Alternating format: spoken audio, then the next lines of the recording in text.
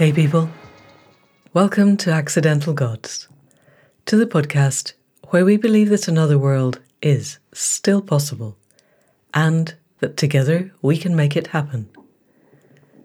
My name's Amanda Scott, your host at this place on the web where art meets activism, politics meets philosophy, and science meets spirituality, all in the service of conscious evolution and increasingly in the service of finding and mapping a way through to a generative, generous, flourishing future that we would be proud to leave to the generations that come after us.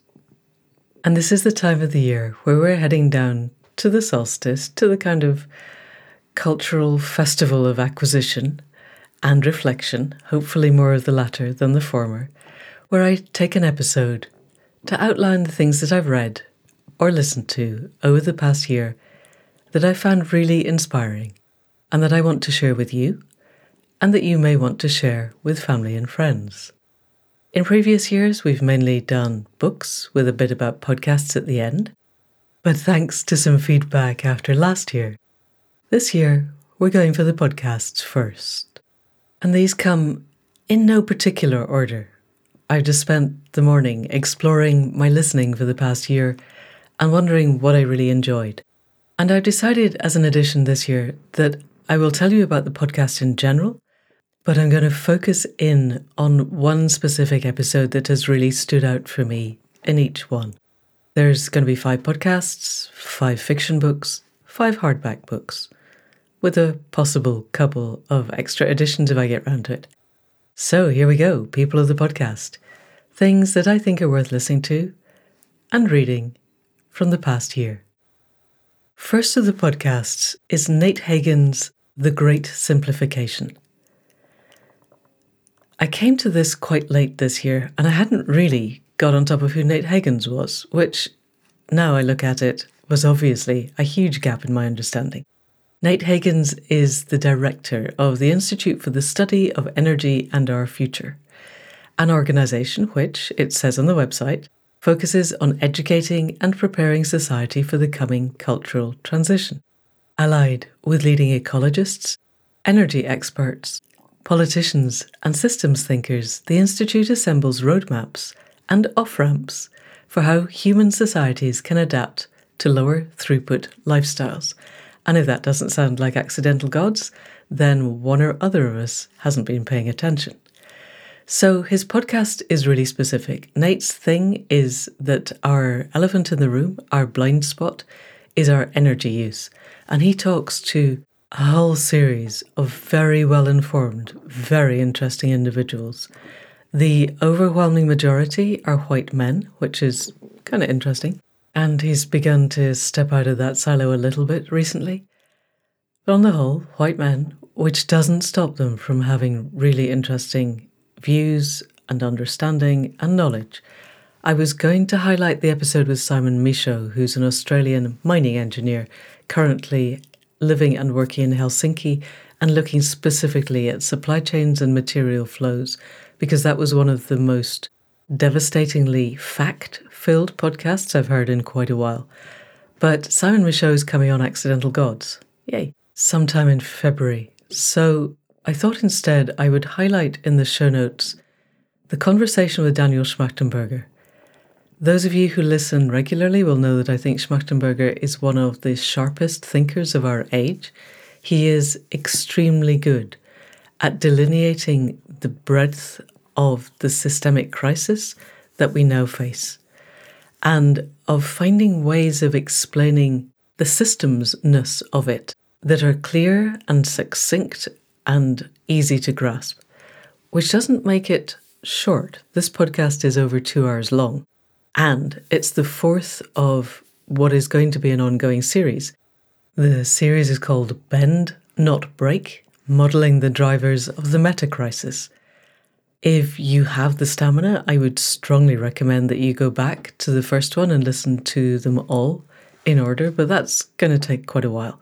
If you've only got time for one, then I think you can pick up on the 4th one, because they kind of précis what they've done in the rest of the conversation, and it is the leaping off point to the 5th one, which is Having delineated the problem, they are then going to begin to look at what Schmachtenberger sees as the solutions. And I really want to know what he has in mind. If nothing else, I can perhaps incorporate ideas into the book, but definitely we can begin to form some kind of a cohesive narrative of where we could be going, as opposed to where we are going, and why we need that. So this is a very ideas-dense podcast episode, and having foisted it on a number of friends recently, it seems that some of the language might be difficult to get your head around until you get used to the way that Schmachtenberger speaks in systems speak. I think it's well worth persevering because the ideas behind it are the ones that we need to be running with. So that's that, the Great Simplification with Nate Higgins and the episode with Daniel Schmachtenberger. Next on my list is the Sustainable Food Trust podcast with Patrick Holden. Those of you who listen closely will know that Patrick has been on the Accidental Gods podcast. He also came and talked to us in the Throughtopia Masterclass earlier in the summer. He used to be director of the Soil Association, which is one of the UK's organic certifiers. And now he's the founder and the chief executive of the Sustainable Food Trust, whose mission is to accelerate the transition to sustainable food systems inspired by their philosophy of the interconnectedness of the health of soil, plants, animals, and people. The Trust's vision is for future food and farming systems which nourish the health of people and planet and are equitable and accessible to all. And because Patrick is one of the gods of the sustainable, regenerative, organic, whatever we call it, farming movement in the UK, his podcast is able to invite some really high-powered guests. They've had Simon Fairley, who is co-editor of The Ecologist magazine, Anya Hindmarch, who's a fashion designer, Dan Saladino, who's a journalist and broadcaster, really well known in this area.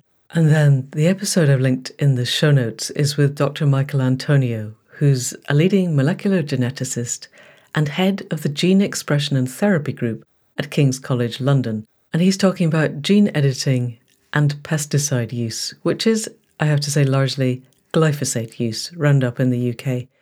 And if you want the data and the arguments for why you never, ever want to use glyphosate on any land anywhere near you, or eat anything that has had glyphosate on land anywhere near it, then this is the podcast you need to listen to. It's not necessarily easy listening, but again, it's the kind of thing that once we know it, we can share it, which is one of my current themes.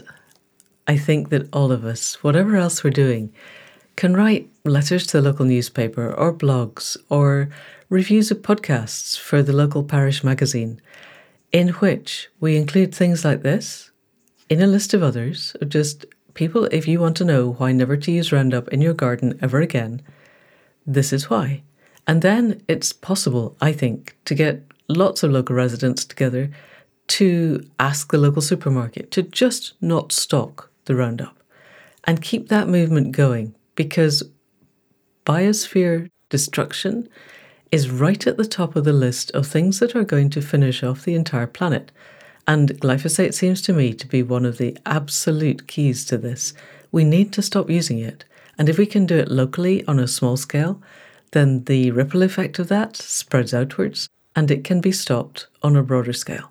So listen to this podcast, get out there and see what you can do to stop glyphosate use in your area. Next on my list is Global Governance Futures, the podcast of the Global Governance Institute, which is part of University College London, and is a university-wide initiative promoting cross-disciplinary research and informed public debate on possible solutions to global societal challenges. And again, this is a podcast that invites some really spectacularly interesting people to come and talk to it. And the episode that I'm highlighting in the show notes is with Jacqueline McGlade, a professor of resilience and sustainable development at UCL. She's also the Frank Jackson Foundation Professor of the Environment at Gresham College and Professor at Strathmore University Business School in Kenya, all of which is really impressive. What really struck me about this podcast is she lives in Kenya, and somewhere a while ago, she ended up marrying a young chieftain in the Maasai tribe. And so she spends at least half of her time in the Masai Mara Nature Reserve in Kenya. And I am not going to spoil the podcast by telling you how this came about, but it was one of those stories that just resonated with me and continues so to do. And what I found really interesting was the extent to which she is now able to speak from both halves of a cultural divide that is not crossed very often. Not many of us are at the academic level that she is and able to see things from a completely different tribal cultural perspective to give us a sense of where the gaps are in our Western educated, industrial, rich, democratic, weird vision of the world. It was a really, really interesting podcast. All of their podcasts are well worth listening to, but this one in particular, definitely worth an hour of your time. Next up is It's Bloody Complicated, the Compass podcast, which more or less is aimed at people in the UK. I apologise to all those of you not in the UK. There will be something similar, I hope, in wherever you are in the world. For us, Compass is the home for everyone and anyone who wants to be part of a much more equal, democratic and sustainable future. And again, Neil Lawson of Compass was a guest on the Accidental Gods podcast a couple of weeks ago. His vision of a future political settlement that we could move to if we can manage to get PR going in the UK was, I thought, extraordinary. Although I would like to see other countries who already have PR moving towards that. I don't think it's a given, but it was definitely an exciting idea. The episode I pulled into the show notes is probably the least parochial. It's the lessons from the teal independence in Australia. So it's Neil in conversation with Byron Fay, who's the CEO of Climate 200 and one of the core supporters of the teal movement. And they're discussing the ways that they managed to use local kitchen table conversations to build a movement of independence in Australia that had significantly moved the Overton window and the actual results significantly, at least towards the centre, if not towards the left. I have quite a lot of doubts about a movement that seemed to me to be looking for a green agenda with a neoclassical economic foundation, because I think that's utterly impossible. As you'll know, if you've listened to any other episode of this podcast ever, I think predatory capitalism is not compatible with the continuation of life on the planet as we know it. So I don't quite see how they square that circle, but that doesn't stop it from being an interesting lesson of how to build a political movement from the ground up. So It's Bloody Complicated from Compass with Neil Lawson is number 3. Fourth is the Circular Economy podcast with Catherine Wheatman, author of The Circular Economy Handbook, How to Build a More Resilient, Competitive and Sustainable Business. And actually, I've decided in the end to link 2 podcasts to this one.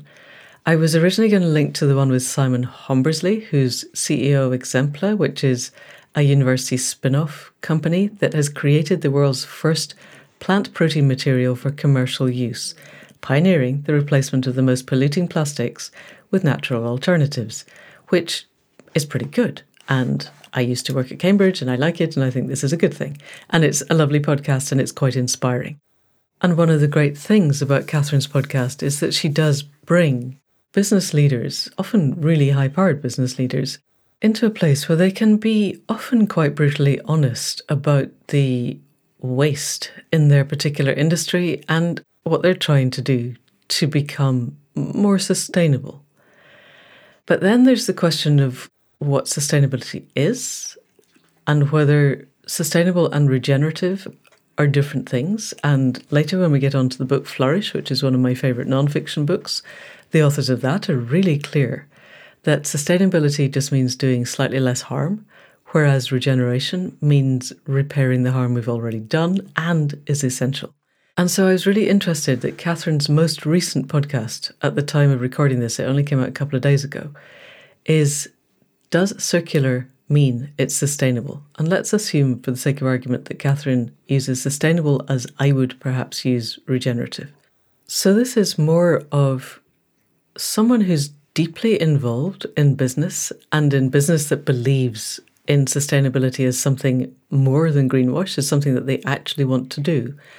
And she's beginning to look at the question of whether the circular economy is what we need. What she says in the show notes is, over the last few years, she's come to realize that the circular economy is not fit for purpose. It's not helping create the future we need. Instead, it's being watered down and cherry-picked, and she's seeing increasing numbers of businesses and policymakers choosing strategies that are circular but aren't improving sustainability.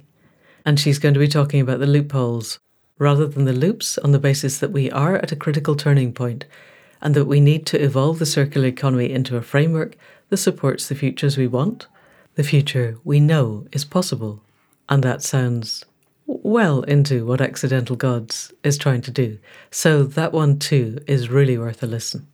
And then narrowing down to a last one for number 5 was really hard. There are all the ones that I mentioned last year. The Hive, Upstream, Tristan Harris with Your Undivided Attention. And then there are new ones that have come to my attention in the past year, particularly the Debunking Economics podcast with Steve Keen, which for me is an absolute must listen. But I kind of think you need to be an economics geek to get that one, so I'm kind of wary of suggesting it to people who might not find economics quite as fascinating as I do. In a similar vein, I'm not pushing on you the podcast called Drinking from the Toilet, even though I think it has the best title in podcast land, because it's really geeky animal behaviour, particularly dog behaviour. And if that's not your thing, you're not really going to like it. But then I've chosen quite a geeky political podcast for my last one, and that's both parochial and possibly slightly focused on politics again, as was It's Bloody Complicated. But then I am at the point where living is political. You cannot be in this world at the moment and not have a political position. Even if you do nothing, it's a default to the people who are ruling us. And having spent the last year trying to write a novel that drags us through into the more beautiful future our hearts know is possible, I am 100% certain that we need to change the political system. And up to a point, for me, that means I need to broaden my horizons a bit. I do live in a progressive, eco-regenerative, forward future, flourishing bubble. And so I need to listen to people who don't necessarily live in that bubble without actually blowing every blood vessel I've got, which is why number 5 is The Rest is Politics with Alistair Campbell and Rory Stewart. And yes, Alistair Campbell was spinmeister for Tony Blair, whom I loathe with a passion beyond speaking, and Rory Stewart was a Tory politician. And I'm right there with Nicola Sturgeon on my view of Tories, which for those of you outside the UK, there was a bit of a ruckus a couple of weeks ago because Nicola Sturgeon, who is the First Minister of Scotland, was asked whether she would like to combine with the Tories or with Labour, both of which are unionist parties and therefore not really what she'd want to combine with anyway. And she said, I despise the Tories and everything they stand for. And the Tories all went, oh my God, she said she despises us, which was hilarious given the kinds of things they normally say on Twitter, should you happen to look that way. So I'm with her. I despise the Tories and everything they stand for. I have never met a Tory that I didn't utterly despise. But if you're going to have one that might be less despicable than the rest, then Rory Stewart would be that one. He's not an MP anymore. He's not even a member of the party anymore. So I can listen to a podcast that is basically someone who is, no, let me rephrase that. Someone who considers themselves to be left of centre, which is Alistair Campbell, and someone who considers themselves to be right of centre, which is Rory Stewart. I consider them both to be a long way to the right of where I would put the centre.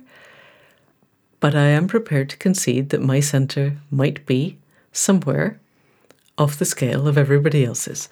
And it is proving really interesting to listen to their views on the world, not least because both of them have quite strong links to the subcultures of the UK political establishment, such that, for instance, Alastair Campbell was on a train going to some football match somewhere recently while the whole UK let's pick a Prime Minister for the week thing was going on, and he said that the anti-Sunak brigade in the Tory party, which is to say the racists, had set up a number of WhatsApp groups, and it was really easy to hop onto them, brackets, really easy for Alastair Campbell to hop onto them, and he did so.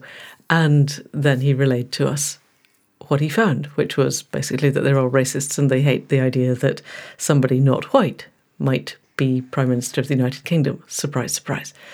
So I am finding it one of my must-listens of the week, and I'm sharing it with you. The one that I'm putting into the show notes is the episode with Mark Drakeford, who is the First Minister of Wales, who is one of the sanest politicians I have ever heard, bar none. Listening to him is like listening to a slightly older, male, Welsh version of Jacinda Ardern. He's just very good. And I thought, wherever you are in the world, to listen to someone who actually gets it and can express that they get it in intelligent terms, even while being needled by someone who clearly doesn't get it, which is Rory Stewart, it's worth it. It's fun. I hope you enjoy it. So that's it for the podcasts. We're going to move on now to hardback books, and I'll run through those a little bit more quickly. First of these is called The Club on the Edge of Town by Alan Lane, published by Salamander Street Press. And I'm going to read you a little bit from the back cover.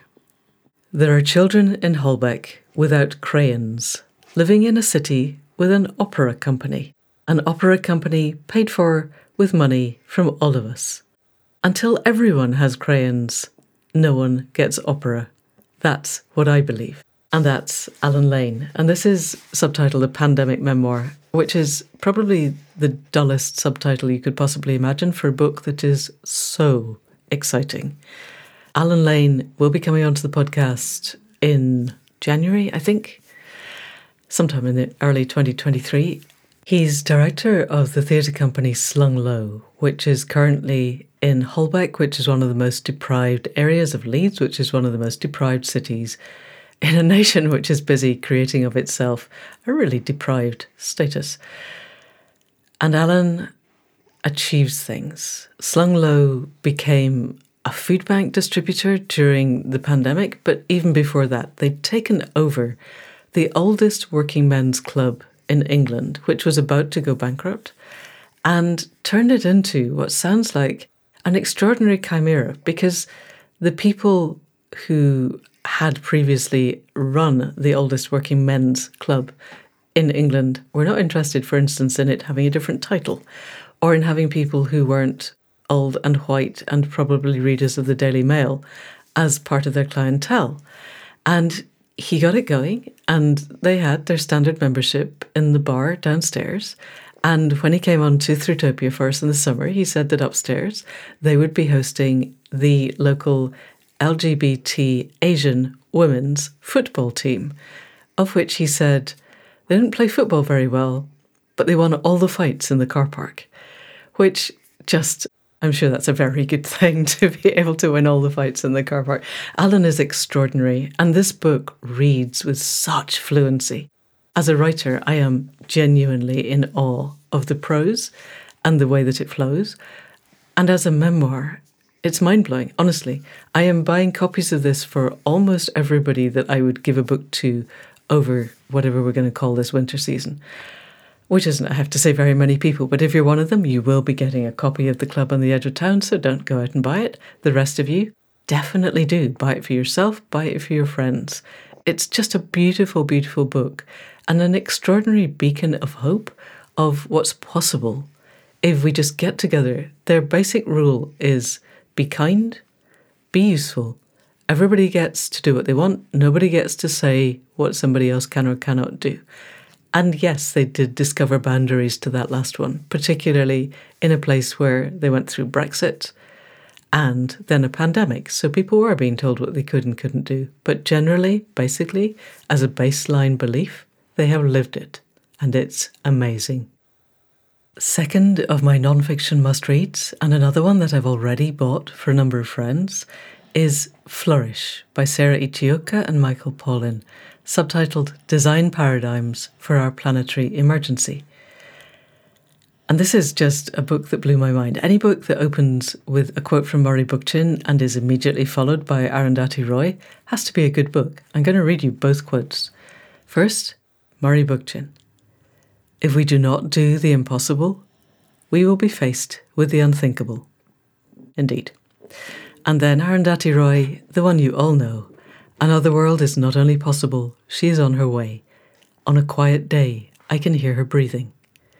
And this is a book by a designer and an architect, but everybody needs to read it. It's not a design textbook. It's a book about how we look at the whole of our world and redesign it in ways that will work. It's a book that highlights what systems thinking is about and then how can we use it. I keep thinking about writing a non-fiction book basically called Yes, But What Can I Do? And I read Flourish and thought, well, I definitely don't need to write it for a wee while, because this is not perhaps on an exactly day-to-day basis of, okay, so shift your bank account, join Compass and whatever other local political units there are, begin to change how you eat, those kinds of things. It's not that. But in terms of systemic thinking and ideas, it's absolutely right on the nail. I'm just going to read you the chapter highlights. First one is Possibilism, Evidence, Uncertainty and Agency. The next one is Co-evolution as Nature, Stewardship and Living Systems. The third one is A Longer Now, Deep Cyclical Time and Holarchic Progress. The fourth is Symbiogenesis, or possibly Symbiogenesis, depending on how you want to say it. Mutualism, Citizen Activism and Public Luxury. And the fifth and final one is Planetary Health, Qualitative Development, Living Metrics and Flows. It's got everything you need of where we're at and how we can begin to move on a systems level, and I just think you'll love it. Really do give it a go. Third on the list is A People's Green New Deal by someone whose surname I don't really know how to pronounce. Max Ajl, maybe? It's AJL. I need to explore that. And everybody knows that Green New Deals are either greenwash or going to save the planet, and nobody seems to know which it is. And this is the book that outlines why the corporate Green New Deal is greenwash, but there is a potential for one that would actually work. Reading from the back, Jason Hickel, author of Less is More, who is one of my absolute heroes, says, this is hands down the best book yet on the Green New Deal. Courageous, bold, refreshing. It envisions an eco-socialist transition that is rooted in principles of global justice. Rob Wallace, author of Dead Epidemiologists, cracking title, says, if you really want to learn what will be necessary for our species to survive climate apocalypse, read this. So there we go. What better recommendation could there be? Again, this is a really well thought book from someone who understands the systemic nature of what's happening and is prepared to grapple with numbers and concepts and statistics and boil them down into actual human actions at the ground level. I think if everybody listening read this book and then went out into the world and endeavoured to make it happen, we could really get there. So I recommend, if you're listening to this podcast, you read this book. And then, having read it, if you enjoy it, pass it to as many of your circle as you can, and we can begin to get these ideas flowing in the world as if they were the new normal. Moving on, the non-fiction list would not be complete without something that involves regenerative farming. And this year it's Our Farming Life by Lynn Castles and Sandra Baer. And we did speak to Lynn back in the summer on the podcast. But the book is really well worth reading.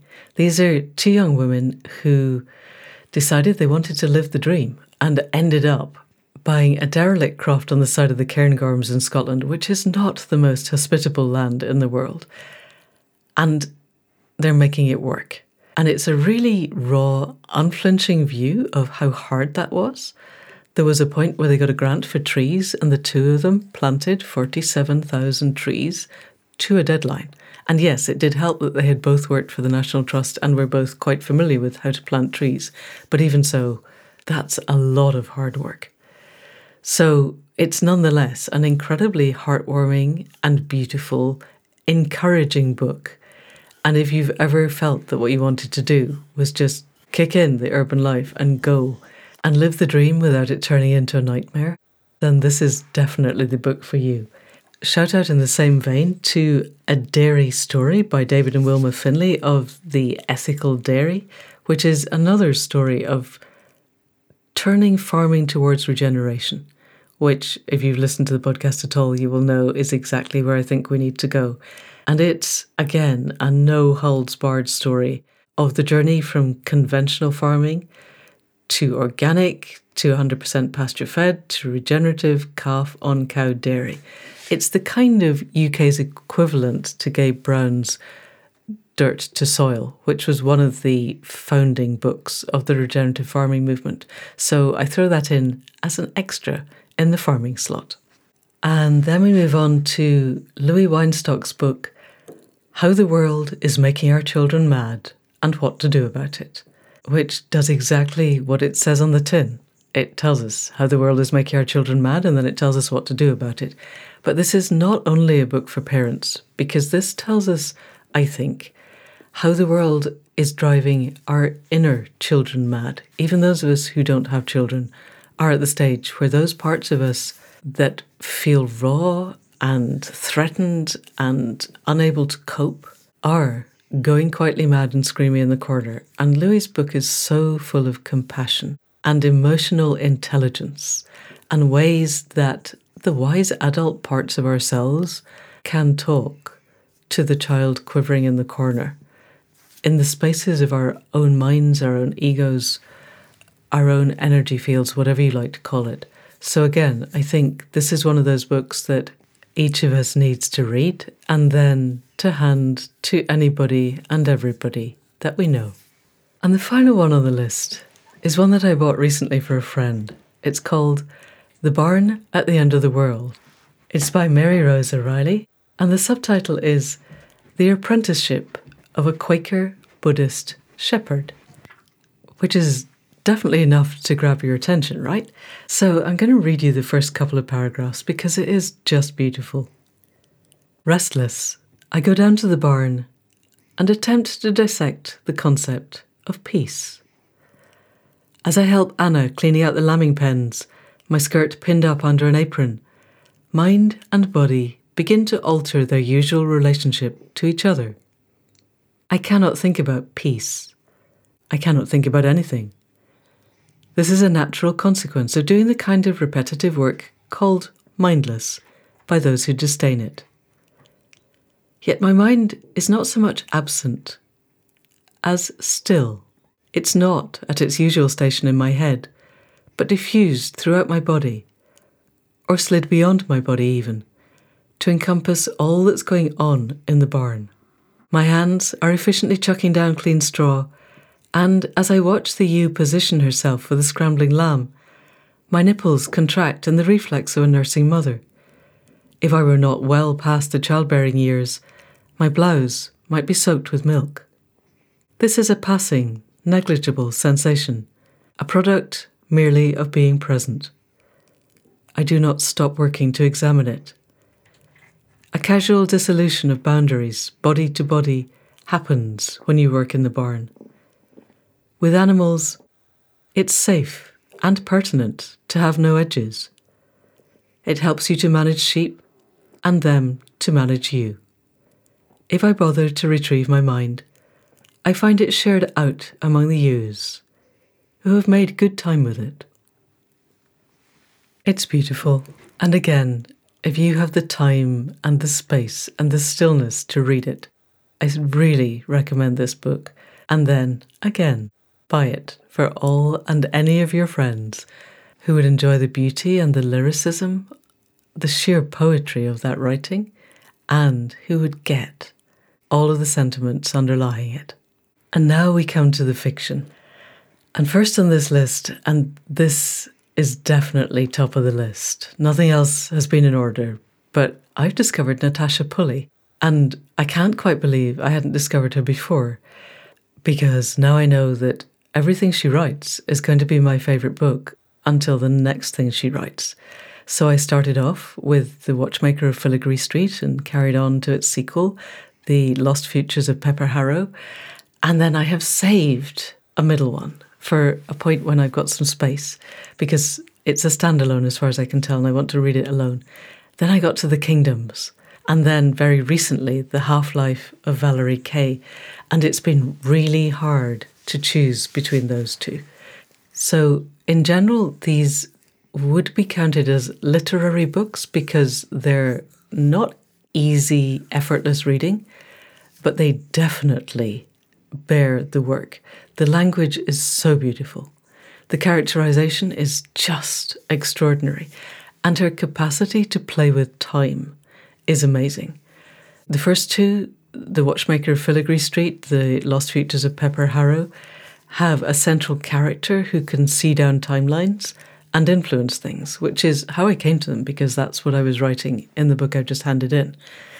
Then we get to The Kingdoms, which is, I think, the one that I'm going to put in the show notes, which is an extraordinary dual timeline book that centres around a lighthouse on an island off the west coast of Scotland. And there is another book that came out at almost exactly the same time by another young woman who teaches literary fiction, or literary writing, rather, at one of the universities of Scotland, which is also set around a lighthouse on an island off the west coast of Scotland. And each of these lighthouses have the capacity to slip people through time. There's a time gateway there. And The Kingdoms rocks back and forth around the potential Napoleonic invasion of the UK, the Battle of Trafalgar, really, and who won it. And what happens if somebody from a future where Trafalgar was run by the English ends up back in time before the battle, and the French find out that this is the battle that they need to win, which sounds really complicated and actually is really complicated. And as a writer, I am in awe of how she manages it, because she flips backwards and forwards through the timelines. There are two primary characters. And I'm going to read you a couple of paragraphs from the opening, from Jo's timeline, which is in London in 1898, 93 years after the Battle of Trafalgar. Most people have trouble recalling their first memory because they have to stretch for it, like trying to touch their toes. But Jo didn't. This was because it was a memory formed a week after his 43rd birthday. He stepped down off the train. That was it, the very first thing he remembered. But the second was something less straightforward. It was the slow, eerie feeling that everything was doing just what it should be, minding its own business, but that at the same time, it was all wrong. It was early in the morning and cursedly cold. Vapour hissed on the black engine right above him. Because the platform was only a couple of inches above the tracks, the double pistons of the wheels were level with his waist. He was so close, he could hear the water boiling above the furnace. He stepped well away, feeling tight with the certainty it was about to lurch forward. The train had just come in. The platform was full of people looking slow and stiff from the journey, all moving towards the concourse. The sweet carbon smell of coal smoke was everywhere. Because it was only just light outside, the round lamps of the station gave everything a pale glow and cast long, hazy shadows. Even the steam had a shadow, a shy devil trying to decide whether to be solid or not. Jo had no idea what he was doing there. So that's Jo arriving off a train from Glasgow, and the fact that quite a lot of this story is set in Scotland is of course not the reason that I loved it. Genuinely, I absolutely love this book. I have already bought copies for a number of people of my acquaintance, and I will be sending more copies to other people, because frankly, if you're going to buy something for people at this time when we should absolutely not be adding to the conspicuous consumption of the world, I think buying books is probably still okay. And the other book that I will also be buying for people is her most recent one, which is called The Half-Life of Valerie Kaye. And just because I can, and this is really, I'm just taking advantage of you now, but this is just so beautiful. So this is set in Russia. And it has one of those premises that you think you just can't write a novel about that. It's about a guy who's in Siberia in the Gulag. He's a scientist and he ends up being dragged away. This is not a spoiler. I'm not telling you anything you're not about to find out. And he's part of the Russian nuclear program. And you think, right, this is not a novel I would want to read, honestly. But I promise you, it is. Here we go. This is Siberia, 1963. Possibly because French made it sound fancy and respectable, the wake-up call for the prisoners was called Réveil. In fact, it was just one of the guards banging a bit of pipe against an iron bar outside the barracks.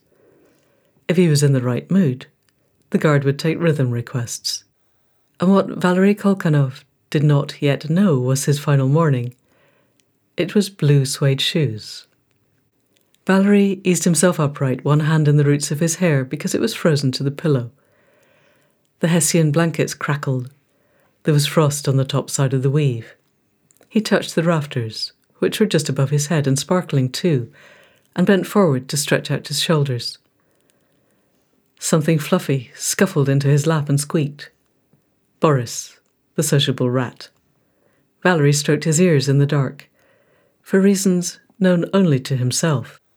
Boris stole nails from all over the camp. He gave Valery the latest and then rolled over to have his tummy scratched. "Who's a good rat?" Valery said, pleased. Everyone used nails as needles for darning, and if Boris brought in 4 or 5 a month, Valery could get an entire can of condensed milk just by selling them on. He wasn't sure why Boris had decided that he, Valery, ought to get the nails, but he wasn't in the habit of looking gift rats in the mouth. So there we go.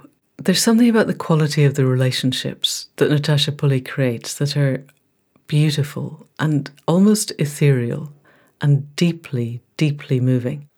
I think she creates men who have real depth, but she's a woman writing men and I'm a woman reading a woman writing men, and I would be really interested from anyone out there from a male perspective as to whether they feel as authentic to you as they do to me. Anyway, we'll move on swiftly to Tuyo by Rachel Neumeier. And these books are a recent discovery. There's a series of them, and they are self-published. And this is one of the interesting features of the modern world, leaving aside the fact that we're in the middle of an entire systems-wide breakdown and crisis. Self-published books are getting better. Or perhaps it is that some very, very good books by some very, very good authors are being self-published. And this is definitely one of them. This is a fantasy series set in a world where there's a kind of Mongolian steppes, horse-based warrior culture on one side, and a more urban, sophisticated, sexist, patriarchal.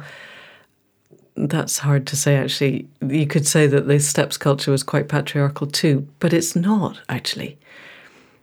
These two are in opposition, each hates the other, and the fundamental premise is that a young warrior of the steppes culture is left as a kind of a ritual sacrifice at the site of what would have been a battle had his elder brother, who's the war leader, not taken all of their warriors away. So he's left in what is one of their warrior traditions as, we leave you this person to do with as you will so that we can get away, and the acknowledged result of this is that you won't come after us. And the people who are coming after him are the soldiers of the more Western, what we would call civilized, urban, structured, very patriarchal, soldier-based army, which would have beaten them. And obviously he doesn't die on the second page. That's just obvious. But it's brilliant. Again, the relationship between this young warrior and the leader of the army that picks him up is beautifully done. And through them, we see the interchange of two cultures who have grown up mistrusting each other, being told to loathe each other, one of them has magic that the other one considers to be utterly taboo. It's just brilliantly done. I realise I'm doing this very badly, and I can't think how to do it better, because this is one of the books that I passed on to Faith. Faith has a first in English literature and generally speaking is not that fond of fantasy. I spend a lot of my time reading fantasy because I think some of the most exciting writing in the present world is done under the often young adult fantasy bracket. And I handed these to Faith and went, trust me, you are going to love this. And she did. The writing is beautiful and intelligent. The characters are full of emotional intelligence, and there's no stereotyping. This is not the kind of book where you can predict 50 pages out what's going to happen next, it was perfect and one of the reasons why I really, really like it. And because it's self-published, you can go onto Rachel Neumeyer's website and see that she's writing the third full-length novel in this series as we speak, but that means it'll be out quite soon. The second one is already out, and there's 3 short story novellas, quite long short stories, actually quite long novellas, that take some of the subsidiary characters and follow their paths. And they're brilliant.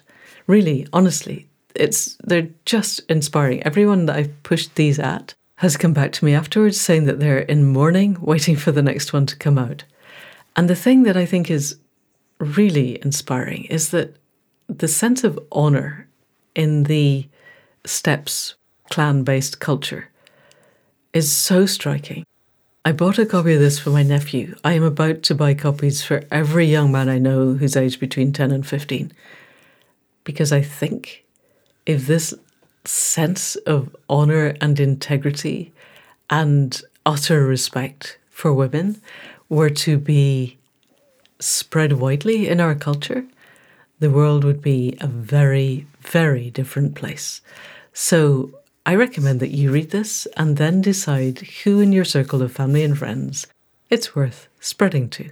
And then, moving swiftly on, Kingdom of Silence by Jonathan Grimwood it's another beautiful love story. It's a many-threaded timeline that shifts between the First World War and the Second World War. It's beautifully written by a man who has many hats.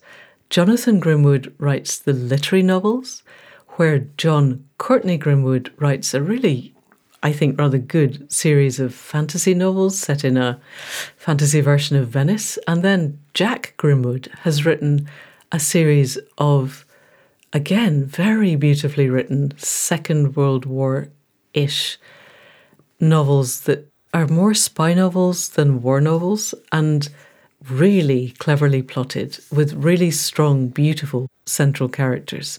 His writing is outstanding. I don't understand why he's split himself into 3 people, because I think any intelligent publisher would have been able to handle the fact that the same person is turning out really quite high volume of extraordinarily well-written books. So The Kingdom of Silence came out recently, and I totally recommend you read it. The others, just go on to the website and hunt him down. He has so many guises, and there's nothing he's written so far that I've read that I didn't thoroughly enjoy. Moving on again, we have Naomi Novik's The Golden Enclaves, which is called Lesson 3 in the Scholomance trilogy. And definitely, if you haven't read the first 2 books in this, you absolutely have to read them. Deadly Education, and then The Last Graduate, and then we get on to The Golden Enclaves. These are the school series with magic written by somebody with real emotional intelligence, which is grand because her earlier novels, the Temeraire series, were brilliant. Spinning Silver was just one of my all-time favourite books. And then we came on to these, and when I first started reading them, I hated the voice. The primary character who's writing first person, or who is expressed first person, is a really irritating schoolgirl. And I hated her attitude, her constant snarkiness, her way of approaching the world. But the world that she is approaching is worth wearing that for. each book, I would pick it up and put it down and pick it up and put it down and think, but Naomi Novak's brilliant. Why is this just so horrible? And actually, once I got into them, they're amazing and exceptional and, again, deeply emotionally literate with highly complex interrelationships between the characters that work. Unlike some other school-based novels, these are not full of cardboard cutouts of people who do exactly what you predict they're going to do. They are unpredictable. And sometimes the people that you think are doing things for the worst of motives turn out to be doing them for probably quite laudable motives. So these are hard. I'm not suggesting they're not. The writing is not beautiful in the way that Natasha Pulley or Rachel Neumayer's writing is beautiful, but it's intricate and it has depth, and they are here because when I got to the end of the Golden Enclaves, I was really, really glad that I'd persevered. And then, fifth of my 5 books of fiction, I think I'm going to go for The Stranger Times by C.K. McDonell, but also I would really recommend his Dublin trilogy, which comes out under the name Caimh McDonell, which is C-A-I-M for Mike, H for Hotel. And I think the fact that absolutely nobody knows how to say that is why his publisher has changed to his initials. So the Dublin trilogy is a series of crime novels where the central character is a policeman called Bunny McGarry. And Bunny is a huge, lumbering alcoholic. He's kind of like the cracker figure that Robbie Coltrane, may he rest in peace forever, played in Cracker. They're good. They're really good. They flow really well. He's really got the language of the place. And then we move to Stranger Times, which is set in Glasgow, where I come from, and he's got the language of the place there too. So he can definitely do big Celtic cities. And The Stranger Times is premised on a newspaper called The Stranger Times in Glasgow, which goes out of its way to find all the weird stuff, Elvis lives on Mars, that kind of thing. And then the primary protagonist is a young woman who takes a job there when everything else has gone wrong and she can't find any other jobs, but she can at least speak English and she can edit. And it's got a central character who's a bit like Bunny McGarry, also a little bit like the central character in Mick Herron's Slough House series. So you can tell they're basically gross men who nonetheless manage to pull out all the stops for their team and get them through. And again, this was another one that I started several times, so I realise I'm pushing on you books that I found quite hard to begin with. But each time I got to the end and thought, yeah, that was amazing. Actually, that was well worth it. So, Stranger Times by C.K. McDonell. But as an also-ran that I very nearly came to, Kevin Hearn, Ink and Sigil, which is book 1 of the Ink and Sigil series, also set in Glasgow, also somewhat magical, and has one of the greatest sub-characters I have ever met, who's kind of a lesbian woman who fights in a fight club in the heart of Glasgow and therefore is the ultimate ideal bodyguard for someone who is the interlocutor between the lands of the Fae and the lands of ordinary life and has to pretend to look normal in Glasgow. I won't say any more because they're just great fun. The first 2 are out, the third one is coming soon.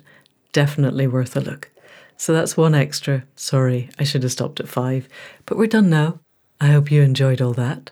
I hope you find things to listen to and to read that give you a sense of hope of the way forward as we stand right at the edge of the turning points of our huge multi-systemic crisis. Everything that we do now, everything that we say, everything that we are, shifts the energies of the world, either, I think, towards collapse or towards that more beautiful world that our hearts know is possible. It is still possible. We just need to find the visions of the way forward. And I think everything here gives a sense of hope, even those things that are set in the past or set in worlds that are highly tangential to ours. Nonetheless, they show the depths of human courage, of human decency, of human compassion in all its forms. And these, I think, are what are going to get us through. So we will be back next week with another conversation of the Normal Podcast. In the meantime, enormous thanks to Caro C. for producing this one, for the music at the head and foot, to Faith Tillery for the website and the conversations and the books that keep us moving forward, to Anne Thomas for the transcripts, and, as ever, to you for listening. If you know of anybody else who wants ideas of podcasts, non-fiction and fiction to take us through the coming season, then please do send them this link. And that's it for now. See you next week. Thank you and goodbye.